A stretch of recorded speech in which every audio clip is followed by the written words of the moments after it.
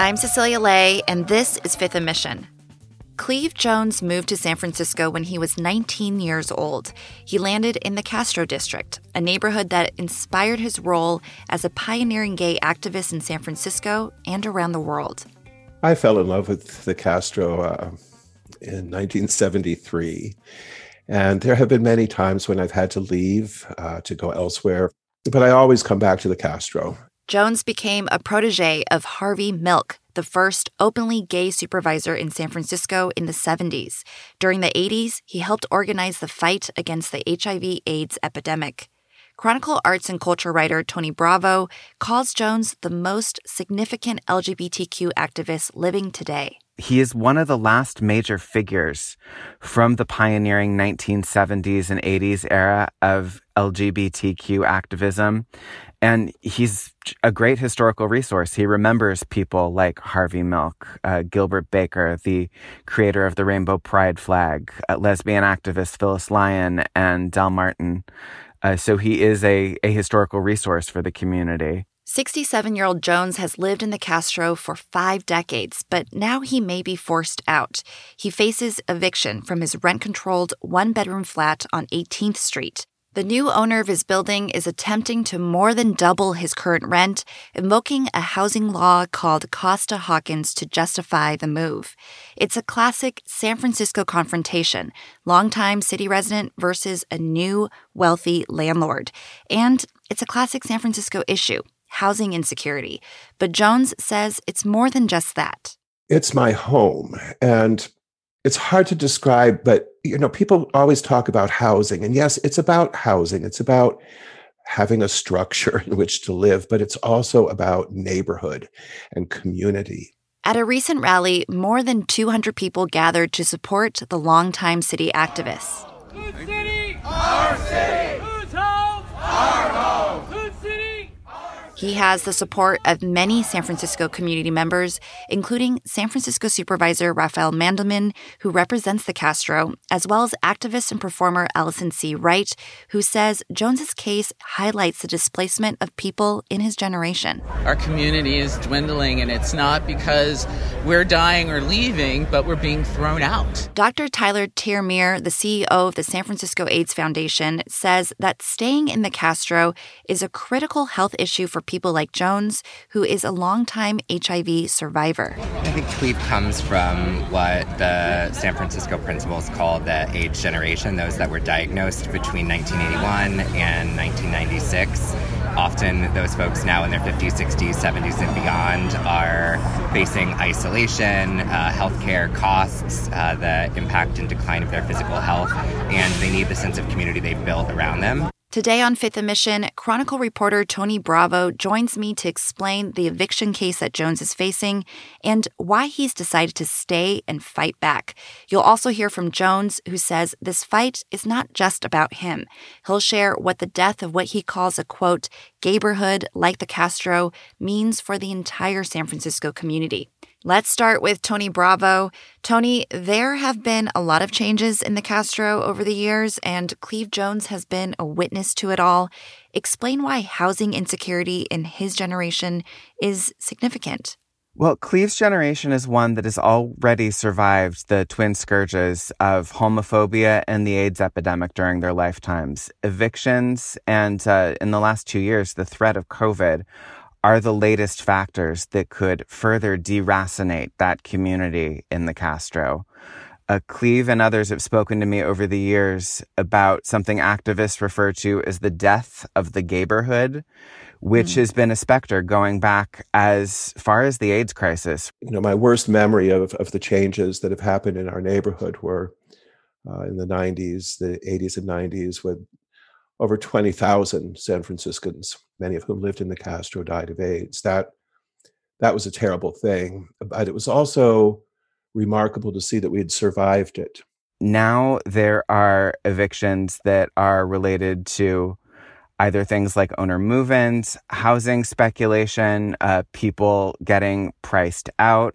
And a lot of them see this happening as kind of this ironic result of having created a desirable community and place for people to buy into. changes happen all the time. And so we have to accept that, but also try very hard to steer it so that the most vulnerable among us are not just thrown away. And that is what is happening now. The wealthy are claiming the space, and the working class, middle class people are being forced out. And I think that Cleve would point out that he's far from being the only person dealing with potentially being pushed out of the neighborhood right now. I am not a wealthy guy, but I am fortunate, and I have all the unearned advantages of my race and gender. I am politically connected. I have access to quality legal advice, and yet it seems that none of that is sufficient to keep me in my home. But if this were to happen to, say, members of my union, Local 2 in San Francisco, the Hotel Workers Union, this would be catastrophic. I just felt that I needed to, use my platform to say, look, this is happening to me. With all my advantages and privilege, this is happening to me. So God help the rest of us. And now housing insecurity is something that Cleve Jones is dealing with. I mean, it's clear that no one is immune to this, even historical important figures like him. Describe for me how his housing situation suddenly became unstable. What happened? In February, the 2-unit building that Cleve has lived in for the last 12 years was sold to Lily Pao Ku. It came home quite dramatically when my roommate's car was towed without warning from the parking space he's been using for 3.5 years. And I had no notice whatsoever that we had a new landlord, but I called the listing agent and got their number and called and got quite an earful. So that's when I knew that the person with whom I was dealing was going to be very, very difficult. Lily Pao Ku attempted to buy Jones out of his tenancy, but after installing cameras that monitored Cleve and his then roommate Brendan Chadwick's comings and goings from the property, and looking at Cleve's Facebook history and where he had checked in or where he had posted from, she came to believe that Cleve was not the primary resident of the unit and alleged that he is mostly living in a cabin in Guerneville. Cleve does own a cabin in Guerneville, and he has not been shy about telling me and other community members that he was spending time there during the early days of the pandemic pre-vaccine because of his health, because he is a longtime HIV-positive man with other health issues. And then when COVID came, it was my refuge. And my roommate drove me up here in March of 2020 as the pandemic got serious, and he said, "You're staying here until it's safe." And it is absolutely true that I spent most of that first year of the pandemic up here hiding out until I got my second vaccination shot in March of 2021. So this landlord starts monitoring Cleve's coming and goings and determines that he's not primarily living in that house. Why does that matter? Why does that give her grounds to kick him out, essentially? It allowed Ku to initiate something known as a Costa-Hawkins petition with the San Francisco Rent Board, which essentially claims that Cleve was the last original tenant and that he is now vacated, which would allow her to bring the rent up from its rent-controlled price up to market rate. Cleve has been paying $2,393 a month. She has proposed raising the rent to $5,200 a month as of July 1st. She sent Cleve a letter stating as much. At first, I thought I'm just going to walk away, and I felt a sense of relief for about 2 hours. And then I felt guilt and shame and anger. And then when I read her petition to the rent board, it was just so full of outright lies and misinformation,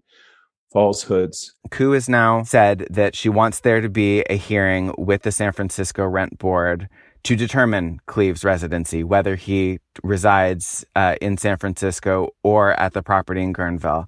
She has said that she will abide by whatever is decided in the ruling. More with Tony Bravo and Cleve Jones after a quick break.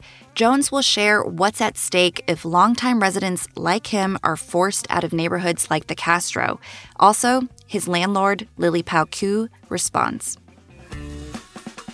We'll be right back.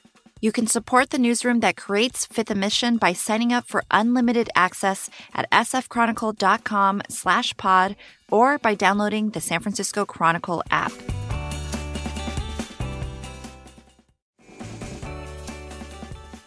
Tony, before the break, we learned about the tension between Cleve Jones and his landlord. There's a pending decision from the San Francisco Rent Board. In the meantime, what has Jones decided to do? Cleve had planned to vacate the property. He announced at a tenants' rights rally that he was speaking at, though, that he has decided that the issue is bigger than himself and that he has decided to stay and fight the Costa-Hawkins petition. This was not a fight we sought. This is not a fight we want. This is not a fight for which we are prepared. But I have come to the conclusion that this is not a fight from which I can walk away.